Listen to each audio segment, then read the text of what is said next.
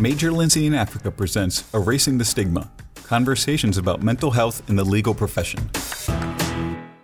Welcome to Erasing the Stigma, conversations about mental health in the legal profession. I'm Mark Iacono, your host, and this podcast is brought to you by Major Lindsey in Africa, the global leader in legal recruiting. My guest today is an extremely gifted lawyer who is a partner with Lewis Brisbois. He is both one of the most innovative lawyers in the country with respect to leveraging technology and process management to handle large-scale litigation. He has also been one of the most progressive leaders in the legal field with respect to promoting mental wellness and mental health. Tom, I'm thrilled to have you, and in the interest of full disclosure, for a period of time, Tom and I were actually partners in a former life. And I'd love for you to give the audience an overview of your background so that we can get into our discussion about wellness. Sure, I'd be happy to.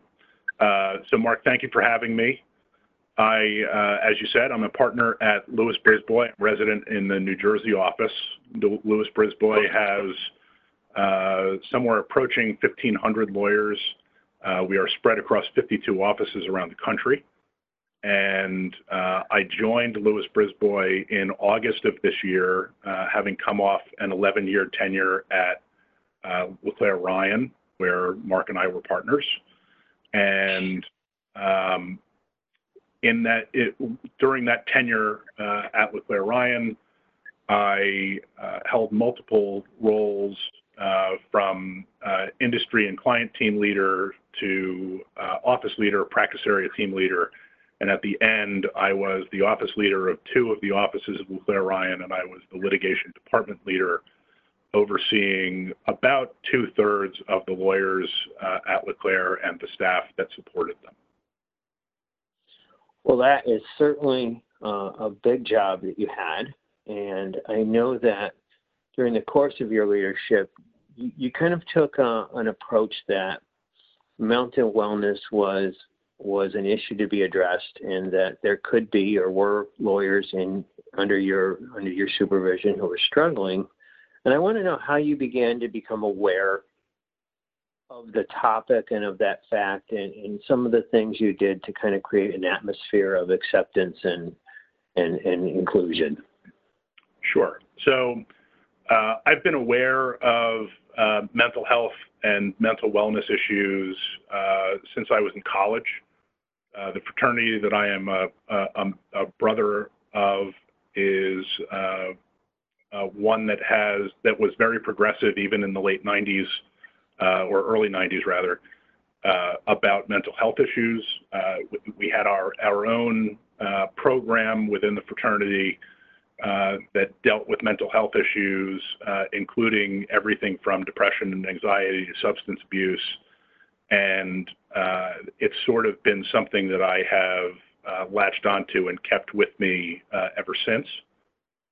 And, you know, when I was in law school and when I was early in my career, the statistics that I was seeing on these issues were sort of staggering. I mean, there were statistics out there, even in the mid and late 90s, that lawyers were suffering from anxiety and depression and other mental health issues, and particularly substance abuse, in percentages that were wildly different than the general population.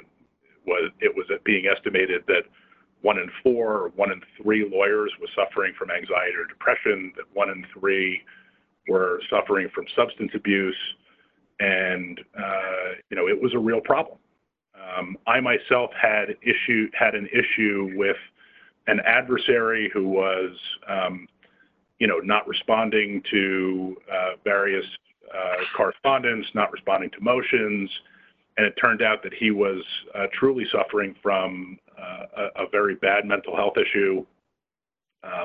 He was heavily depressive and lost his entire practice as a result. His practice went into receivership, and the courts could only do so much with his cases because there's fairness to the other side as well. So I have come across this issue over the course of my career.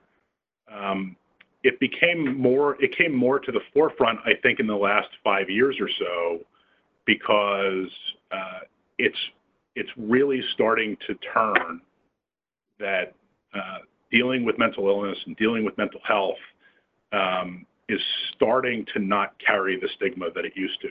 And it's evident by any number of things, not the least of which is the fact that we are doing this podcast. We are able to talk about these things in the general public without much of the stigma that it used to carry. It doesn't mean. Tom, if I can ask, what do you think the environmental factors or the societal factors that have helped shape this paradigm shift where mental illness can be talked about more openly? Because I think you're right that it's less stigmatized, though still stigmatized. But the fact that you and I can have this conversation is indicative of a change in thinking. What do you think were the things that sort of began the turn to a better place? So I think that one of the major things that has changed is a concentration on emotional intelligence amongst leadership. That was a shift that's probably 20 years old when the ABA and DRI and other organizations like them started talking about the need for emotional intelligence amongst our leaders. When I first started and when you first started, Mark, and when many of our generation of lawyers first started, we were dealing with attorneys in senior leadership who were expected to be, everything. They were expected to be excellent business people. They were expected to be rainmakers. They were expected to understand the business of law. They were expected to be excellent lawyers in their own right. Those are huge expectations, and expectations that probably were too high for just about anybody. And those expectations were placed on virtually everyone. If you wanted to be a partner who made a lot of money or was very successful at the firm that you were at, that was the expectation. And I think that started to shift when go ahead. I think that the way I like to think about it is when we started, which is carbon dating ourselves, unfortunately,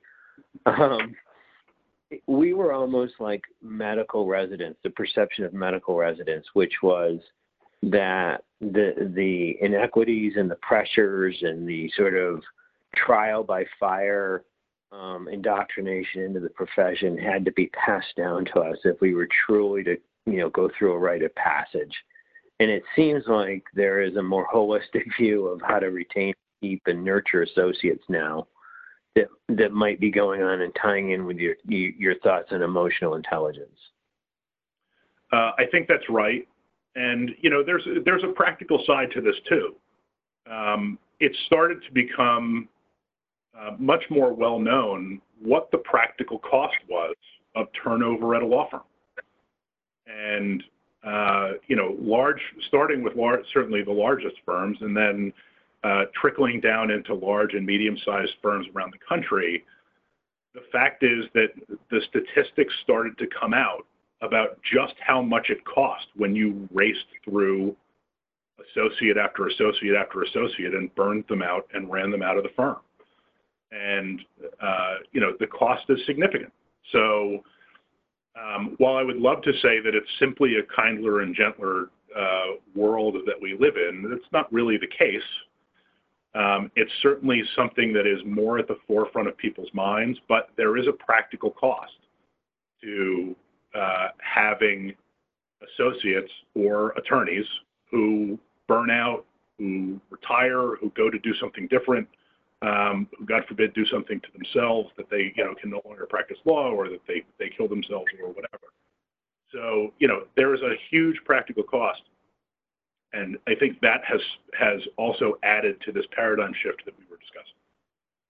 Well, and while it may not be the most holistic view of human development, the fact that there is a practical cost and it's a driver of change it's something that I personally am okay with, because now, despite the motivation, it is driving change in a positive way, even if it's not the most altruistic motivator for change. The fact is that it is stimulating the need for firms to do something.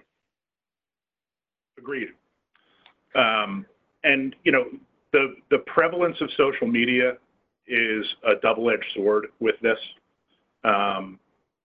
On the one hand, social media adds pressures, particularly for people who are anxious or depressed. While social media, it's sort of counterintuitive. While social media is a way to engage with the world, it also has a tendency to silo people and actually push them away from people in real personal interaction. And I think that somebody who is prone to anxiety or depression, that has a real effect on. But the positive side of the prevalence of the internet and social media is these stories get out. So there was a story last year by a woman named Joanna Litt. It was published by Law.com in November of last year, and it was called "Big Law Killed My Husband." That got a lot of attention. It did, and it was obviously written about her husband, Gabe McConnell, who was a Sidley partner, a bankruptcy partner, who ultimately killed himself because he essentially worked himself to death. At least is the premise of the article.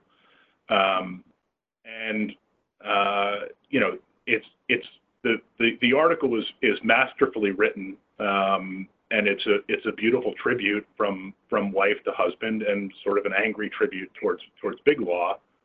But it's a cry for change. And one of the most telling pieces of the article, I reread it this morning, is she picked him up from work, convinced him that he needed to take a little time off, picked him up from work. He said that his body was starting to fail him. She suggested he goes to the emergency room, and he says, "I can't, I'll lose my job." He basically said, "This is the end of my career. If I go to the emergency room, it's going to end my career," which meant that his alternative was that he's going to kill himself instead. That's a horrible place to have been in. You can only imagine sort of the dark depths that he had gone to at that point. That article, frankly, was haunting. It was. And anybody that's been a trial lawyer, anybody that's been a bankruptcy lawyer working on very large bankruptcies, in your neck of the woods, people that have done very large document reviews where there's a huge time crunch, you can see getting to this point. Not getting necessarily to the point where you're going to want to kill yourself, but getting to the point where you are fully and completely exhausted, where you see no other way out, where you just think you need to trudge through. And someone who's prone to depression, that's going to bring you to a very, very dark place. Somebody that's prone to anxiety, it's also going to bring you to a very, very dark place. And unfortunately, what we see in the legal industry, and what we have seen in the legal industry for decades, probably better than a century, is lawyers are tremendously good at self-medicating. So they're feeling the stress, they're feeling the negativity that goes along with being a part of this profession. And there is negativity to the profession. It is, adversarial at its very basis. And the way that they handle it is self-medicating. And that's, that's a huge problem amongst attorneys in our industry, and has been for decades. So one of the real issues or questions that I have for you is that there is a sense that people can be high-functioning depressives, which means to me that they can be greatly depressed and the rest of the world doesn't necessarily notice, partially because they're not attuned to the signs, especially with respect to men in the profession, because depression symptomology manifests differently. So as a practice group leader, how did you sort of dial into this issue when there could have been and probably were people in your practice group struggling, but they weren't demonstrating it at that point, all of the signs of a full major depressive episode? What was your sort of touchstone for kind of being attuned to that issue and people that might be struggling? Because I think it's fascinating how dialed in you are to this, and I'd love to hear kind of how you tuned your antenna. Sure. So I think initially it was a rather legalistic view of the problem, and that was, I internally performed a legal analysis. I have statistics on my desk that say 1 in 4 lawyers suffers from either anxiety or depression. I have statistics on my desk that say, depending on the study, somewhere between 20% and 33% self-medicate or have a substance abuse issue. And I am now responsible for 210 lawyers. It is practically impossible that one of my lawyers is not suffering from this with those statistics. It is far more likely that dozens of my lawyers are suffering with this, and particularly, as you said, dozens of the male lawyers are dealing with it. The statistics are worse for the male lawyers for various reasons that have nothing to do with the legal profession, and also reasons that do have to do with the legal profession. The fact is that I make jokes about being Irish and Catholic, which means that I just push all of my emotions down, and then someday I'll just die. But that's not how people necessarily deal with it. And you have to have some understanding of what's going on in your own brain in order to react appropriately to these kinds of stresses, what I'll call situational depression. Situational depression is less of a problem. Situational depression is, depression where you're dealing with a family event, death of a family member, or something that's happened at work where you feel like it's your fault. Maybe you're putting too much pressure on yourself for that, whatever. But that's not really what we're talking about here. We're talking about major and clinical depression, where it's chronic, where it's something that somebody's dealing with over and over again. And your point about high-functioning depressives is an important one. So, for example, we think about, the things that make lawyers good at what they do. They tend to score very high in pessimistic thinking. And that leads to higher success rates. We're the ones you call when you are feeling good about something, you're feeling good about a deal that you're about to make, and everybody's in the honeymoon period, and we're the ones who rain on your parade and say, okay, but what are you going to do if it doesn't work 3 years from now? And that's what makes some of us, makes a good deal lawyer is, I'm counseling you about what's going to happen 3 years from now if everything goes south. I'm hoping that nothing goes south, but if it happens, I need to be prepared, and I need to make sure it's in the document, right? That's just an example. Well, those higher scores in pessimistic thinking also correspond highly with depression and anxiety. So, you have these issues, particularly amongst high-functioning people. So I locked into it because, purely from a statistical analysis. There have to be people that are struggling, and I'm not seeing it. And I'm not seeing it because we don't have enough things in place to bring it to the forefront, whether it be safe space in terms of talking about it, whether it be connections with mental health professionals, whether it be events that don't have alcohol, those sorts of things. We don't have enough of that to bring that to the forefront. But from a leadership perspective, what I found was nobody wanted to talk about it. And I don't mean our leaders, but the leadership was not talking about it to the people who were struggling. I want to just jump in for a moment because I'm really pleased that you made an important distinction between situational depression, which can be handled much more effectively than people who suffer from clinical depression. Because I think some of the literature that's focused on the environmental factors in the legal industry that maybe promotes depression and anxiety have really kind of focused on situational depression versus major depressive conditions triggered by brain chemistry. So I'm really thrilled that you made that distinction, because I think it's important for people to realize that there's a component of this that's a biological disease. I'm also fascinated that you started with a statistical analysis. That is a very unique position that I hadn't heard before.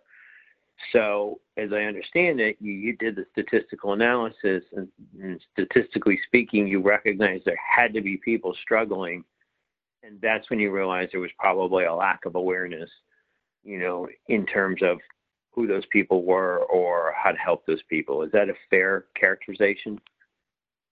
Yes, and there was an absence of an avenue for those people to express themselves in a way that was not going to damage their reputation within the firm, was not going to damage their reputation outside the firm, and was going to lead them to treatment that they might need. Now, certainly some of those people were probably being treated. The number of people who are being treated by psychologists has never been higher. But, the fact is that, I felt sort of compelled to make sure that the people who were sort of under my umbrella and other people within the firm, nothing was confined to the litigation department. But, people needed to understand that they could raise their hand. And if they raised their hand, nobody was going to cut it off.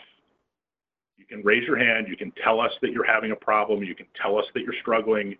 And we will maintain that in a confidential way, in the same way that if you raised your hand and told us that you were having, an issue with cancer, or you were having an issue with diabetes, or you were having an issue with lupus or whatever. And, you're right. What a lot of the education that has come out over the course of the last couple of years, certainly a couple of years, but probably the last decade, is that people are starting to understand as a more universal proposition that the words "I am suffering from depression" are not synonymous with "I am sad." And that, I think has been the largest breakthrough, that the definition of what depression really is has become more ubiquitous. And this, well, I'm sad and I can point to this event, which is what is making me sad. And I'm sad that that person is gone, or I'm sad that, this has happened. That's, that's something that, as you said, can be much more readily treated and is much more fleeting. It doesn't make it better. It's just fleeting. The chemical stuff is different, and it has to be treated differently. And, some people need medication for that, and that's not a bad thing. There's nothing wrong with that. Better living through pharmaceuticals. I'm all for it. And if you can do that, and that's going to control the problem that you're having, whether it be bipolar or anxiety or straight depression, that's great. But you still need to have an understanding and an ability to self-treat, self-diagnose, and understand what's going on with your own mind. And sometimes that's educational. So, that brings up an interesting question, because in my mind, it's unfortunate that the biggest dispensers of antidepressants and antipsychotics are general practitioners, internists, and that medication isn't being driven to the psychiatric community and isn't being paired often with counseling. And I guess one of the things that I wonder is how did you sort of help people migrate into the mental health system and beyond their family doctor? Well, I think that, that ends up being, very case by case. As you develop a program, if you're going to develop a program within your firm and have that program have an education component, which it absolutely should, then you can do it from an educational component. You can do it from an educational perspective and talk about, those issues. One of the big issues that I think a lot of people face, even in this industry and everywhere else, is the insurance industry the health insurance industry hasn't quite caught up. So very often therapy is excluded from your insurance coverage. If it's not excluded, it's paid at such a low rate that most practitioners will require you to pay above what the insurance is paying. And certainly in some areas, Manhattan, probably Washington D.C., San Francisco, Los Angeles, those therapists can be hundreds of dollars an hour. And if the insurance industry is going to continue to pay $60 an hour for a counselor, you're going to continue to have people with mental health issues that don't seek counseling.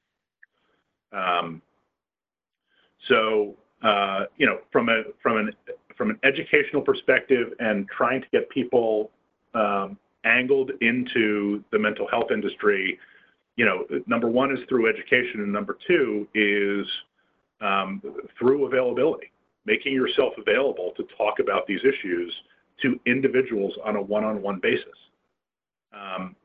Look, leadership is a lot of things, and it can be different things to different people.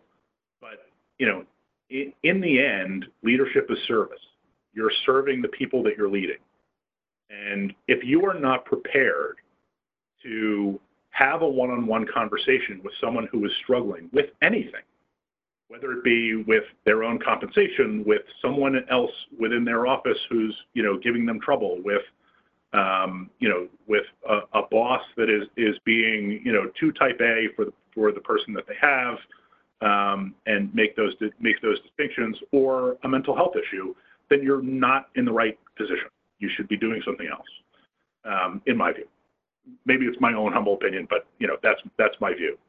So if you can make yourself available, and that is your mindset, that you are a service to the people that you are leading, then a lot of these things tend to fall into place and don't necessarily need a structured environment.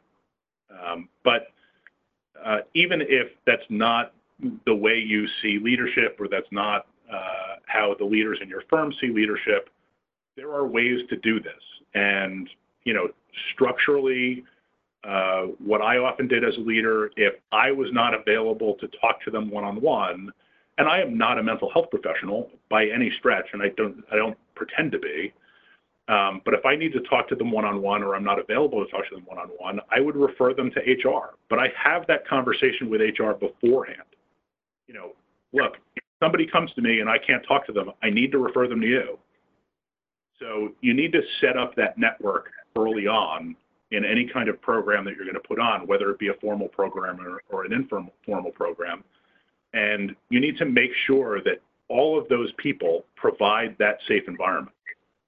So that, that's a huge thing from my perspective, and from my leadership perspective, that was a huge thing for me. How do you define safe environment? For instance, how do you define having people in the firm that are safe people to go to versus someone's problem escalating right up to, presiding partner or managing partner level, where someone may not be comfortable having that having their problems surfaced that high within the organization. What's your definition of a safe environment? So from my perspective, a safe environment is one in which there are people who can be effective in getting what you need done. So in this case, having a number of people that a struggling lawyer can go to that can be effective in getting help in whatever form that needs to be. Now, that can take many forms, but somebody who's effective and somebody who is not so high up in the chain that it carries the specter that is going to impact that person's career. One of my mentors and the CEO of my old firm, Eric Gustafson's one of the nicest men I've ever met.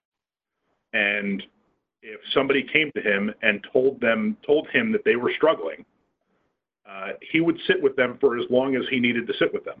However, when he became CEO of the firm, I would imagine the number of people that went to him and started talking about the fact that they were struggling with mental illness probably dipped significantly, because nobody wants to go to the CEO of the firm and talk about the fact that they're struggling, or talk about the fact that they might not be able to be successful in the adversarial situations that they need to be in.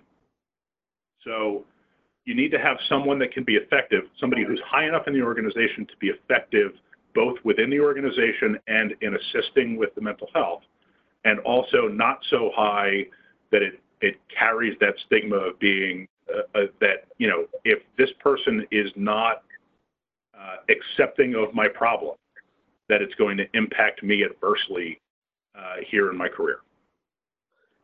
What were some of the positive stories that came out of taking this perspective and doing the analysis and engaging HR and other stakeholders? What were some of the positive things? How did the lawyers respond, and how willing were lawyers to come forward and take advantage of this accepting environment you were working to create? So, you know, I'll fall back to my statistical analysis. If my firm was on par with the statistics, I would say that we had a fair and middling response to it. Because, look, just providing a safe environment isn't necessarily going to make people comfortable with making these decisions, with opening up, with, you know, to use a term from a different group, you know, you have to essentially come out. You have to say, you know, I'm struggling. I'm struggling with anxiety. I'm struggling with depression. I'm struggling with substance abuse. You know, sticking with the substance abuse piece, you know, one of the first thing that you have to do at AA is tell everybody your first name and say out loud that you are an alcoholic. That's hard.